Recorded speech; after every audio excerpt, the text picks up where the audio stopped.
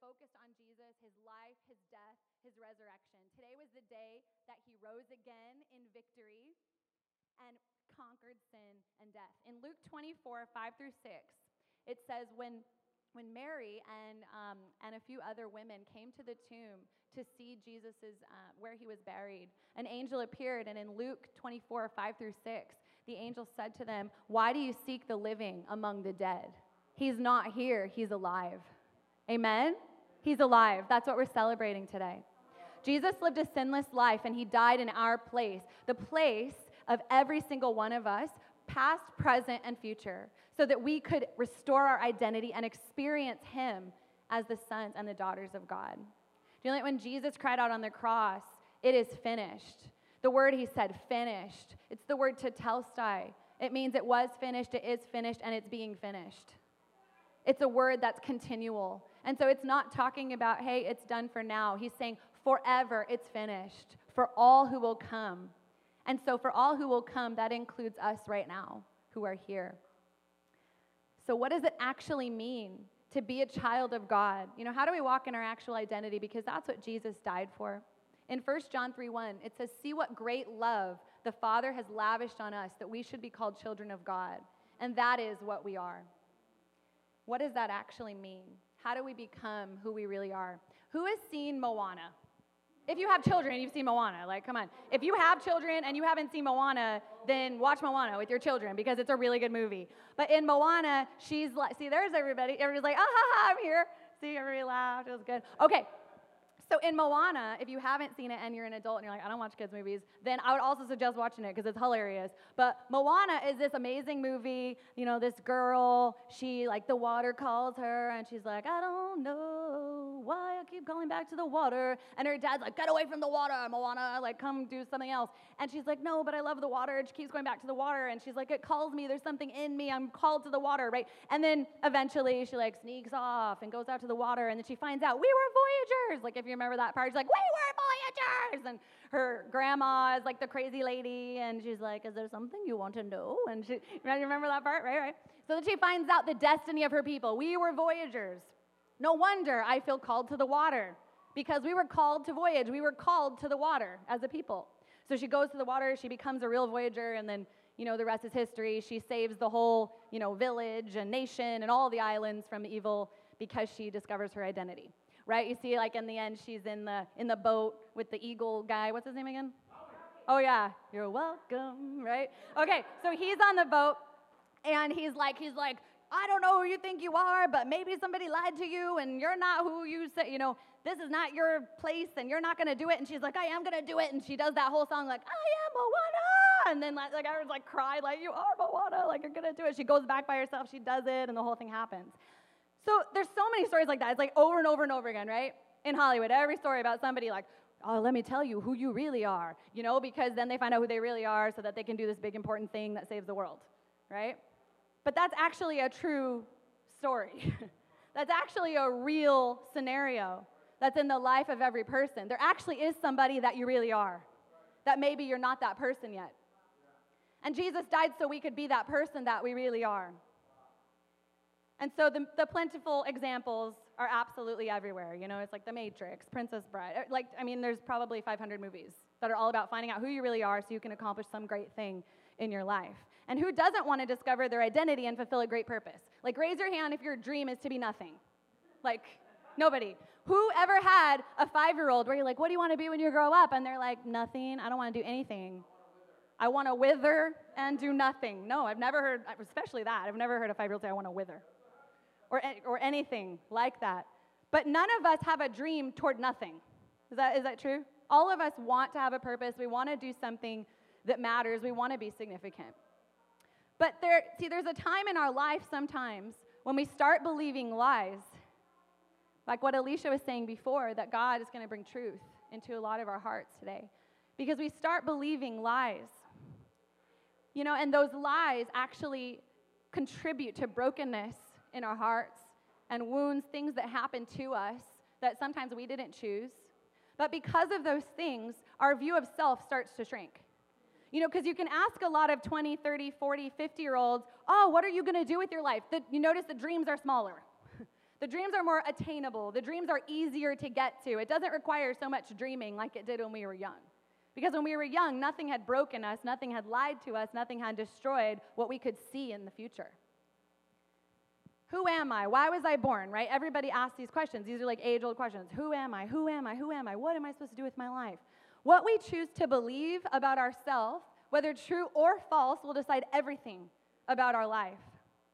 It's easy to know, everybody wants to know their purpose.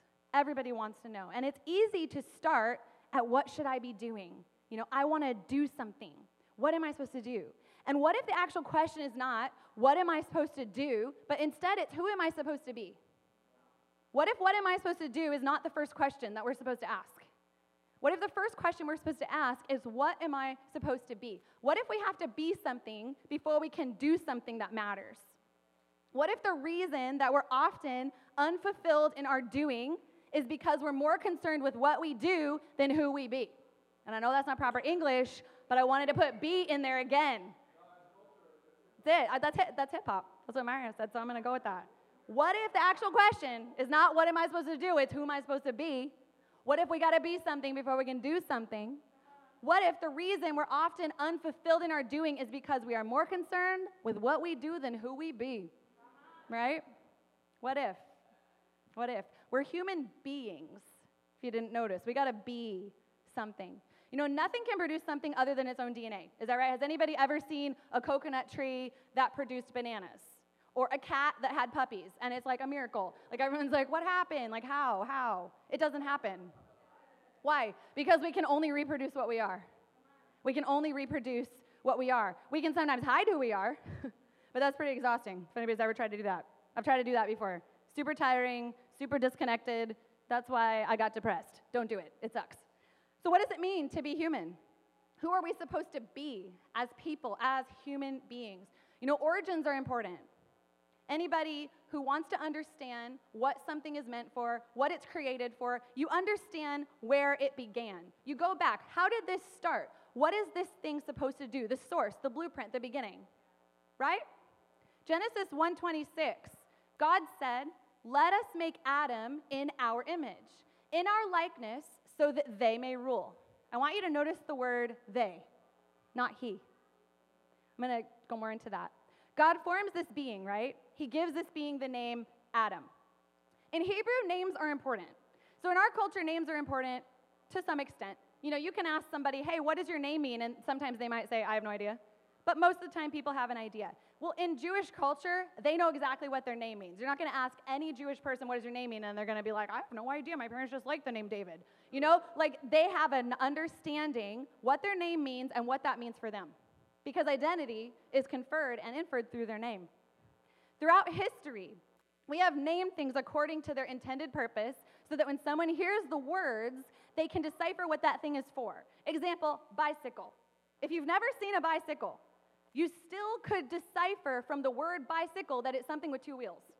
No? So if I go into a room, someone says, find the bicycle, it doesn't matter if I've ever seen a bicycle, I'm looking for something with two cycles, two wheels, two wheels. Do you understand what I mean? I don't have to have seen it before. I know what I'm looking for. Adam is the first person that God creates. Now, this is before gender-specific names Adam and Eve are used in the text. It is not until chapter 3 that Adam and Eve become a gender-specific pronoun. I'm gonna go into that a little bit more, and you can study this in your own time if you want. You might have to listen to the podcast, because there's a podcast. This entire account, right, until after men and women are separated, has no gender connotation. It's just in Hebrew, there's no pronoun for non-gender specific, so it uses he all the time. So Adam, he. But that's not actually what it means. We see in English Adam basically means person, human. So that's a definition. Until we get into chapter 3 and you see Adam, Eve. So the word Adam, it's a lowercase Adam, and it means person. It's the word Adam taken from Adamah, which is the earth, because it says God formed man from the ground and called him Adam. So Adam was taken from the earth. So this word is used, Adam, for the male counterpart of the original, right, Adam and Eve, later. But actually, it's man and woman. So why does this matter? Look at the name that he gave us, right? He said, let us make them in our image so that they may rule. Why does it matter? Look at the name he gave when he created the original, the first. Remember, what naming means in Jewish culture. It means identity. It means the intention. What is this thing created for? When God named humanity, when he named us, person, human, Adam, what did he mean by that? Like I said, the word Adam is from the word Adamah, which is the earth. It's like a play on words because it said God took and formed Adam from the dust of the ground. The Hebrew letters Al, Dalet, Mem, or El, Dalet, Mem, and El is Aleph these days. It's modern Hebrew instead of ancient Hebrew. But Aleph is the first letter of the Hebrew alphabet, and it's the name that God uses to refer to himself. So when God refers to himself, right, El Shaddai, the provider. El Olam, everlasting. He's using this first letter of the Hebrew alphabet. And he uses that word to infer spiritual. So anytime you see El, E-L, before something, it's inferring the spiritual nature of that thing. That's why God uses it in front of his own name. So that's the first letter that God uses in the name Adam, that he speaks over humanity, spiritual. See, every Hebrew word can break down into other meanings. If you've actually if you've studied Hebrew ever, or even if you haven't, I would really encourage you. It's very interesting, very complex, and really deep. I'm not that deep into it, but I'm deep enough to know it's amazing. And I would encourage everybody to get into that a little bit more, but I could go on. Anyway, Dalet Mem, those two letters together, they mean blood. So we're created spirit and blood, taken from the earth. And these are the two sides of who we are. It's in our name. It's in our name. Your spirit and your blood, your natural and your spiritual paired together. We're not fully human without both. We're not fully human without the natural and the spiritual. See, when sin entered humanity, what did we lose? We lost his presence. We lost the El. We lost the spirit side of who we are. So to speak, we kind of merely became blood, physical, focused on the natural. But that isn't who we actually are. It's who we became because of sin. And most people sense that emptiness of spirit, right? So they search for all types of spirituality, right? This is undebatable. Like, everybody's a spiritual gangster, right? Like, everybody has, like, the tank top, spiritual gangster on it. Like, everybody see that? I was like, oh, it's kind of cute. But then it was, like, all about, like, spiritualism and whatever, so I didn't buy it. But anyway, everybody has, like, the tote, the handbag, all the things like a spiritual gangster. There's a lot of counterfeit spiritual things. Are there not? There are a lot of ways to experience spiritual things. But please believe me, you do not want the fake version in this case. You do not want the counterfeit version in this place. Has anybody ever been to Canal Street? I used to live right there. And let me tell you, you cannot walk down Canal Street unless it is pouring rain. And even then, somebody will walk up to you with an umbrella. But somebody will come up to you. Bags, bags, bags, watches, watches, watches, watches. You know, like 2 for $20, 3 for $30, 5 for $10. You're like, how does that work?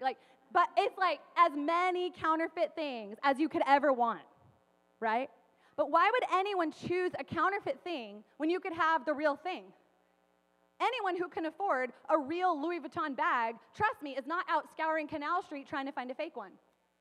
You don't want a counterfeit when you can afford to pay full price. And trust me when I say that, you get what you pay for. You get what you pay for in your whole life. You get what you pay for in every situation, and it's the same when it comes to the spirit of who we are, the spirit side of what we're looking for. There's only one way, and his name is Jesus. Jesus restored the El, the spirit that brings life to who we are as people. You know, Jesus came preaching, repent, which means change the way you think, because the kingdom is near. The kingdom of God means the place where God is in charge, the place where God's rule, where his reign is established. In Mark 10:25, Jesus says, it's easier for a camel to go through the eye of a needle than for the rich to enter the kingdom of God. So when you're rich, what do you have? Things. Right? You have lots of things. Unless you're like a really awesome rich person, you give all your money away. But most rich people, they have a lot of things, right? You know you're rich because you've got a great house, you've got a car, you've got some stuff. You're not worried about things. You're not worried about money. And it's not wrong to have money, right? But the thing about being rich is that you have a lot invested into the natural. You have a lot invested into this life, into this earth. Focus, energy, attention. And one way that this can be problematic is because it's easier to believe the lie that this world is all that matters. It can temporarily fill a place that the spirit side of who we are is meant to occupy through distraction and comfort. Is that not right? I would say probably everyone in here, we are considered rich, by the way. So like every single person sitting in here, even if you live in the projects of New York, on the scale of the earth, you're considered rich.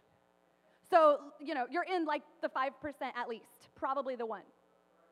So let's like put some perspective on it. I'm not talking about just like people who are out there like driving a Rolls Royce. I'm talking about anyone who like eats every day. You are rich. How unfortunate, by the way, that the rest of the world suffers, and I wish, anyway, there is a lot for us to do to bring the kingdom on earth. We are called to bring restoration to the earth, to alleviate the situations of people that are in poverty. We look at God so much. Why are all these bad things happening? He's looking back at us. Why are all these bad things happening? I gave you dominion. Go out and rule and reign and make some changes. Make some changes.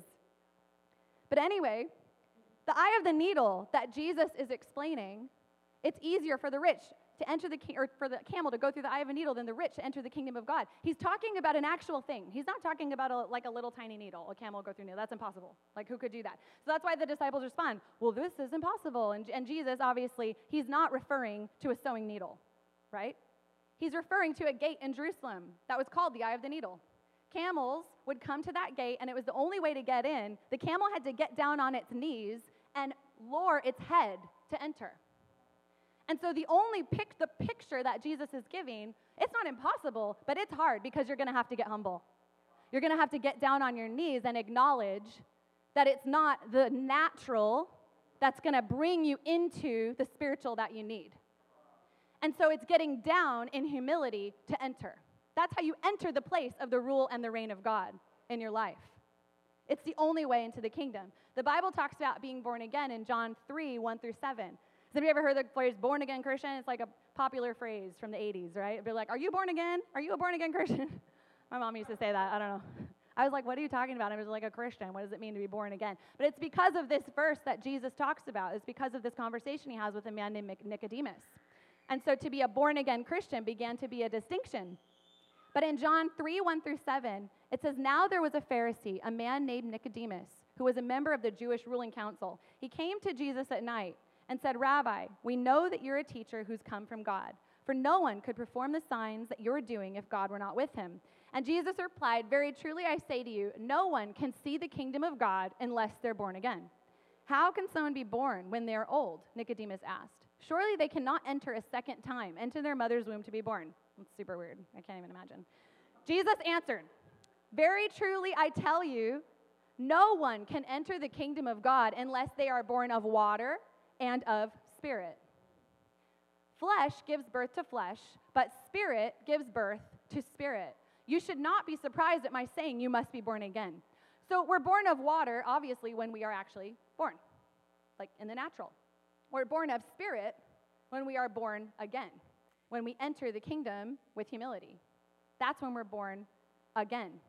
We give our lives back to Jesus because he gave his life for us to get everything back. So we give him our lives. And don't believe a lie that Jesus wants to be a part of your life. Has anybody ever heard that? Like, just let him in. He wants to be part of your life. Give him something, a little bit, like some scraps. No, all or nothing. It's all or nothing. It's real popular. A reason that sometimes people struggle to follow Jesus is because they still think they're the navigator of their lives. Living in a power struggle is super exhausting. Has anybody ever been in like a power struggle type of relationship? It's like, well, we're doing this. They're like, well, we're not going to do that. We're going to do this. It's like, we're not doing that. And I said we're going to do this. It's like everybody's trying to like win. It's exhausting. My marriage is not like that, but I just had to I don't know this from experience. We have a great marriage anyway. But whoever has ever been in a power struggle knows it's not a way to live, not a way to continue. Sometimes we do that with Jesus, though. You know what I mean? But Jesus, he's not going to try to one-up us. He's like, okay, you win. I'll just wait here. You're like, well, I'm going to do it. He's like, okay. So he's like, I'll just sit here, and you can go around that mountain a bunch of times. When you get bored, just let me know, and I will point you in the right direction. See, he's not going to struggle with us. He honors us. He's not going to struggle with us. If we don't want him in charge, he's like, not a good choice, but okay. And hopefully in the meantime, where God is being gracious and he's waiting for us, we don't waste a season, a decade, or even a whole life, because that's our choice. That's a choice we make. See, we will die in sin or we will die to it. We die either way. So it's like death or death. But only in one way are we offered his life in exchange. And so sin will always lead to death in our life. Whether it's physical death right now or spiritual death ultimately, the enemy's goal is to bring death.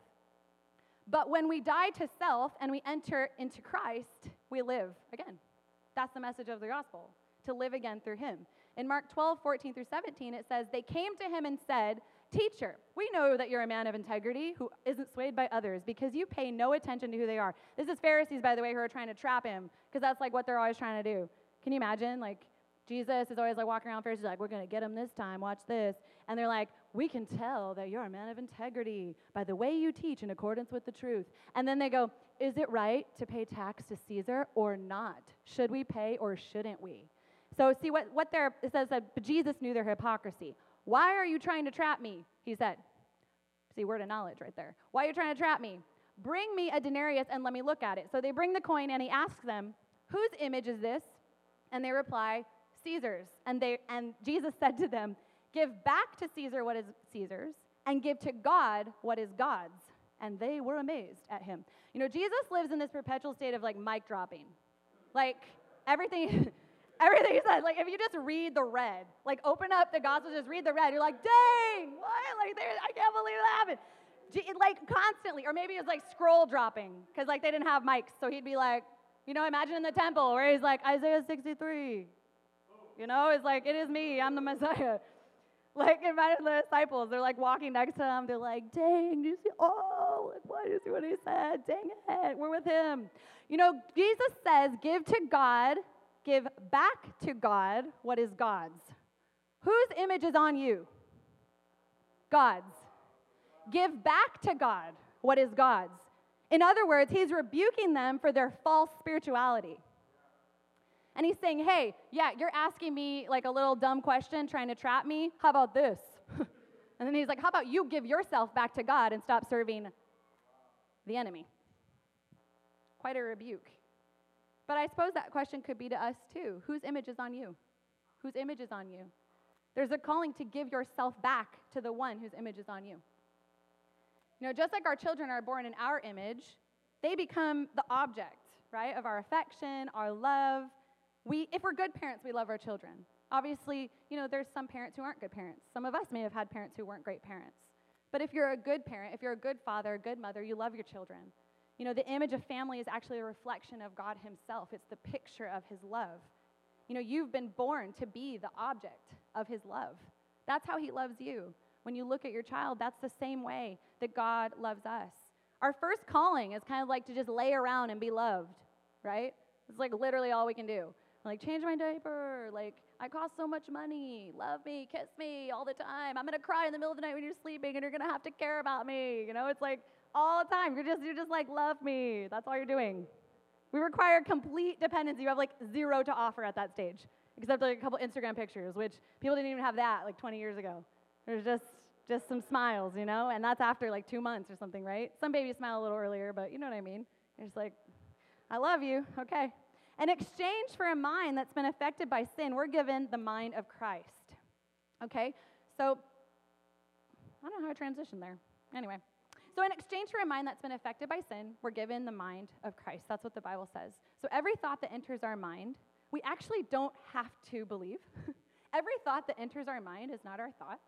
Have you ever thought about that? Have you ever had a thought and you're like, that's so weird. Why would I think that? Maybe it's not you. Maybe you're not thinking that. See, we have a real enemy, and every thought we're actually meant to bring into submission to Jesus. See, the enemy's primary assignment in our life is to destroy our identity. So that's where I was connecting to the child thing. Because as we love them, as we're a good parent to them, they know they're loved because it's their first thing they experience is our love. And just like God, the first thing that we're meant to experience is his love, is his knowing us, is being present in that love relationship with him. You know, but we have an enemy, and it's his assignment to destroy our understanding and our perspective of that love, which is called identity, right? Because when you're resting in that love, you know who you are. You know, sometimes the devil knows us more than we do. I would say that's a problem, right? If, like, he knows more about me than I do, because, like, guaranteed he's going to have some strategy to take me out. But see, his main assignment is to make you believe that God doesn't love you, that you need to make your own way in life. It's in this way he'll destroy your purpose, and he'll hopefully separate you from God because he's separated from God. And so he wants you to be separated from God like he is. You know, I show my kids this Amazon Prime series called Superbook. It's pretty cool. It's like the whole Bible, but it's like done really good, you know? So there was this episode that I had on with Wild on, I don't know, Thursday or Friday. And the devil is in this episode, right? Which I'm like, is this too scary for them? Like, I don't know. Like, Sparrow, watch this. What do you think? Is this scary? And she's like, no, it's good. I want to see the one where Jesus dies. I was like, you do? Oh, okay. So I showed her the one where Jesus is on the cross, and she's like crying. She's like, I'm so sad that he's had to die. And I'm like, okay, let's talk about it, you know. But in the episode before that one, the devil comes on, right? And he's like, I'm going to, you know, saying some kind of lie or whatever he does. And Wild walks up to the screen, and she goes like this, no. Like that, and then she like walks back, and he's like on the screen like this, and she walks, no, and just like walks back, and I was like, yes, that is no, yes, no, so good. You already recognize, like, don't listen to him. Don't listen to that guy. He's not telling the truth. His main tool is lies. His main tool is lies. You know, he actually lies, and then he creates an infrastructure around that lie through people and situations in your life. The Bible refers to this as a stronghold. Has anybody ever heard that word, a stronghold? His best lies, by the way, are mostly true, with just like a little twist. Because the best thing that's, like if I put a tiny little drop of peanuts, right? So kids apparently 1 out of like a million kids or 1 out of 2 kids is allergic to peanuts now, apparently. So I'm told. Our kids can't even touch peanuts and then go to school. It's like, don't get a peanut near this school. Some kid might blow up. Like, I mean, it's like a big deal. You cannot have peanuts anywhere. Tell you, like, I had a wrapped thing for Sparrow, and the teacher's like, you know, this says on here that it's made in a place that processes nuts. I'm like, oh my gosh, doesn't even have nuts in it. So it's serious, right? You can't bring any nuts. If I were to put like a little tiny drop of peanut, I can guarantee that most people would not know there's peanut in it until they eat it, and then they start swelling up. Does that make sense? It doesn't have to be that I hand you a peanut. I can hand you some spaghetti. If I dropped a little peanut powder on there, there's still peanuts in it. You're still going to swell up. So that's what I'm saying. The biggest lie, the best lie, that we take it, it's mostly true, and it's something that's easy to consume, usually. And so the devil starts with a foothold in Ephesians 4:27. It talks about that. It's a tiny little ledge where he can just kind of put his foot. And if you've ever climbed a cliff face, you have to find a tiny little ledge first, then you start drilling in your reinforcements that are going to help you to climb. That's the way it works. It's a tiny spot to put your foot, but then he's going to start to drill in reinforcements. Now there are patterns and there's habits. There's a foundation there. And once that foundation is built, if you leave that lie in place for too long, better believe he's going to build a stone fortress on that cliff face. And it's going to be it's called a stronghold. And that thing is going to have to be dismantled. It's not like you can just be like, I'm just going to stop believing that. It has to be dismantled, taken apart in your life. Because we have built all kinds of things around that. We've built community around that. We've built our lives around it, language, patterns. We've created a life around the presence of this lie because it's a fortress in our life. You know, this is not just where we need God to tell us truth, but we also need freedom, and we have to learn how to live without all the life that we've created around that lie. So sometimes it's not so simple, like, hey, just stop believing that lie of rejection. It's like, you don't understand. I've been rejected since I was 2. It's like, I know, but I'm telling you, it's still a lie. I'm telling you, it's still a lie, and it's a stronghold in your life. But if you'll believe the true things of God will actually start to manifest in the place of the things the enemy has used to reinforce that lie in your life. He starts to build that foundation as early as possible so that we can't remember a time when it wasn't there. And that's his goal, because if you know the difference, you know, of course you can recognize, oh, well, that's not right. But if you don't know the difference, you won't know how to recognize it. But we have the Holy Spirit. And because we have the Holy Spirit, he speaks truth to us, and he gives us the ability to see truth, to hear truth, and to dismantle those things that he's tried to prevent us from understanding who we are and how to live in the truth of God in our life. He exposes all the lies of the enemy. You know, in Genesis 2:7, it says God created man and named Adam, right? We talked about that. In Genesis 2:15, he gives him an assignment to work and take care of the land. So listen, he's created, he's given an identity, then he's given an assignment. Do you see the progression? It's not that God said, hey, this is Adam, do something, and then, oh, also I love you. No. I've created you, I've named you, I've told you who you are, and now I'm going to give you this task to do. He was created, given an identity, and then an assignment. You know, your name is person, human, before it's Stephanie, Alicia, Mario. You're a human being first. This identity that's on the first person ever created is on you, whether you're male or female. We all have the identity first of being blood and spirit, of needing both of those elements in our life, or we can't thrive and we can't be fully human. You know, we're not simply called to do good things. We're called to Jesus first. We're not called to be important. We're called to Jesus first. And it's out of knowing him that obviously he will ask us to do good things. And we will have desires to do good things. It's not like we live like little robots and it's like, oh, like, Jesus, what do you want me to do? He partners with us. He loves us. We have a brain. It's not like like we're just walking around robots. But there are good things he will ask us to do that we will respond to. You know, but to think that we have ultimate value outside of him is either ignorance or pride. That's what the Bible teaches. We have an opportunity to give back to Jesus what is Jesus's, which is us. We can give him what he paid for by giving him back the lives that he gave to us. You know, God's desires become our desires as we're transformed by the renewing of our minds. We all have natural gifts, right? But if we pursue things without identity, we will end up in a mess. In Galatians 5, in the Message version, it refers to this as small-minded and lopsided pursuits. Has anybody ever read the Message? It's really cool. Galatians 5. It talks about small-minded and lopsided pursuits. So even if we pursue the things that God has placed in our hearts, if we're outside of Christ, the return will be minimal because we have not actually started from the foundation of identity.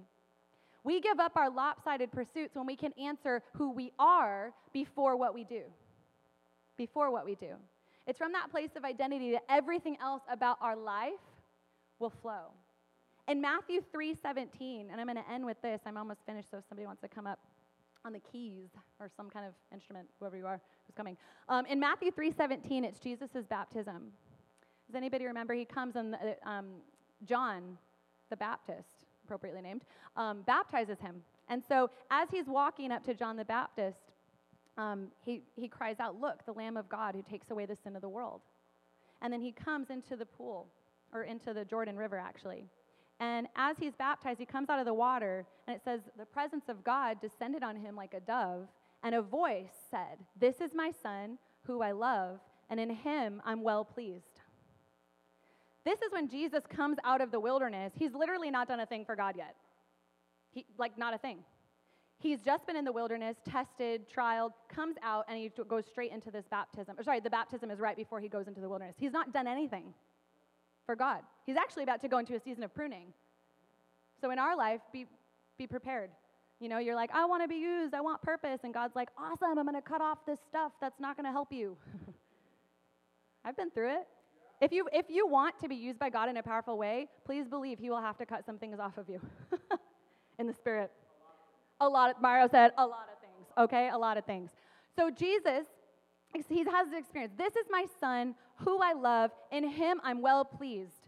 So we have to understand this. He is pleased with us before we do anything for him. There's nothing for him that we can do that makes him happier with us, more pleased with us, makes him love us more. And there's something that we have to understand in that moment of identity first before we can ever do anything that's going to matter and be fruitful. It's Sparrow at bedtime, when we pray, I actually have her say, because that statement of identity will decide everything about you. If you know that you're a son or a daughter, if you know that God loves you and you know that he's happy with you, that corrects everything about wrong theology about God. So Sparrow, when she goes to bed, I have her say, I am God's daughter, he loves me, and he's so happy with me. I make her do so happy with me, because he's really happy with you, not just a little bit. So I am God's daughter, he loves me, and he's so happy with me. You know, a babysitter was at our house like 2 weeks ago, and Sparrow was doing something, I don't know, like something bad she wasn't supposed to do. And the babysitter was like, Sparrow, you need to stop doing that because your mom's not going to be happy with you. And Sparrow literally responded, no, that's not true. My mom is always happy with me. The babysitter was like, what? But that's identity. That's identity. When you do something wrong, do you know God is not less happy with you? He still loves you. You don't have to go hide. It's the whole message of grace that Jesus took the sin and the shame. And so we can come into his throne room with boldness and we can say, hey, I messed that up. Can you reveal in me why that got messed up? Because I want to heal so that that doesn't keep happening as a cycle and become a stronghold in my life. He wants to bring us into freedom. But he's never less happy with us. He never less loves us. He always loves us. He's always happy with us. I am God's child. He loves me. He is so happy with me. Say that over yourself 5 times per day and see what happens. Say that over yourself. There's a prescription. I am so convinced that we'd have a whole lot less depression and if we had a whole lot more identity. I say that from experience. Because the only time I was depressed was when I couldn't see how to get to the things that God had put in my heart, and it sent me on a downward spiral. You ask people, what is the primary cause of depression and anxiety? Hopelessness. What is hope? It's the thing that we hold on to unto faith. So if we don't have anything to hope for, we let go of the thing that's going to bring the thing to pass. Hopelessness is a pit. And if you're in hopelessness, you don't know Jesus. Or if you're in hopelessness and you do know Jesus, he wants to deliver you from hopelessness because he's the God of hope.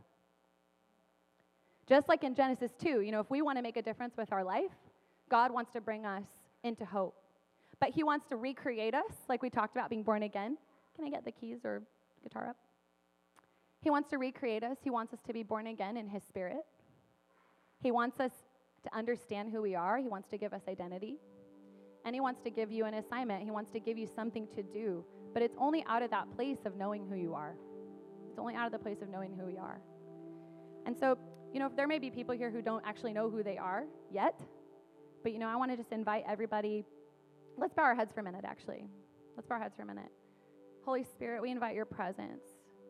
We invite the conviction of your Spirit that actually brings new life, that you are full of love, that you have no condemnation, that you're a God unto hope, that you're full of hope, full of love, full of compassion, full of forgiveness. And today, as we celebrate your resurrection, we look at you. We look at all of the things that you provided for us. We look at all of the things that are in you, and we welcome your presence into our lives right now. And if there's anyone here who does not have a personal relationship with Jesus, the God of hope, then I invite you into that place today. Because there's no time like today to find out why you were born and who you actually are. But he's going to spend time telling you who you are first. Because I'll tell you what, if you know who you are, you will do great things on the earth. You will do great things that not only leave a difference for now, but for eternity. People are starving for purpose. People are starving to matter. They are starving for significance. You are not just called to do something good. You're called to do something that's God in your life. And he wants to use every single person in this room. And so if you don't have a relationship with Jesus, today is your day. Today is your day. And it's your choice. It's always our choice. God stands and he invites us and he welcomes us, but it's always our choice. So why don't we bow ahead if you're not already. And if that's you and you want a relationship with Jesus, you don't have to understand everything about what that looks like. But here's what you need to know now. It's a surrender of your life. It's the word repentance means to change the way you think. It means there's some things about life and the world and God and yourself and others that probably are a little bit off. And the Holy Spirit's going to come in and he's going to bring light and truth into your life. And it's the submission to that process. It's called repentance. And so if anyone wants that in their life, then I would invite you to receive him. And it's through repentance. Remember, it's that humility. It's the acknowledgement, I don't know. I don't have it all figured out. And so as we invite him, he then wants to recreate who we are. It's the process of being born again. And he wants to speak to us about who we are to him. And then he wants to give us things to do in our life that matter. So why don't you lift a hand if that's you? And I actually have some people, and myself included, who would love to pray with you afterward if that's you. But with all the eyes closed, why don't you just lift a hand, and if it's you, I will pray with you after, or one of our team will. Awesome. I see you. Cool. Is there anybody else? Okay. So what we're going to do now is we're going to close the service. But if you would like some prayer about anything else, maybe something going on in your life, or if you raised your hand that you'd like to receive Jesus, one of our team would like to pray with you about that and talk to you about next steps. Because we believe in the power of prayer. But I don't believe that a prayer is what saves you. It's what happens after you pray that prayer. It's the actual act of faith that prayer initiates in our life. if we mean it, it will change our life. So there's going to be a team just right along the back. Feel free to go to them. Healing, just emotional healing, or if you want to have a relationship with Jesus, they can help you out with that. But yeah, we love you guys. So why don't you stand? We are done. Happy Resurrection Sunday. Hope you really enjoy the rest of your day and go out in blessing. We love you. That's our little, she was sleeping the whole service. Hi, Wild. She's the one who walked up to the screen and said, no. Yeah. Thank you, guys. Okay, well, we love you. Be blessed in Jesus' name. Amen. All right.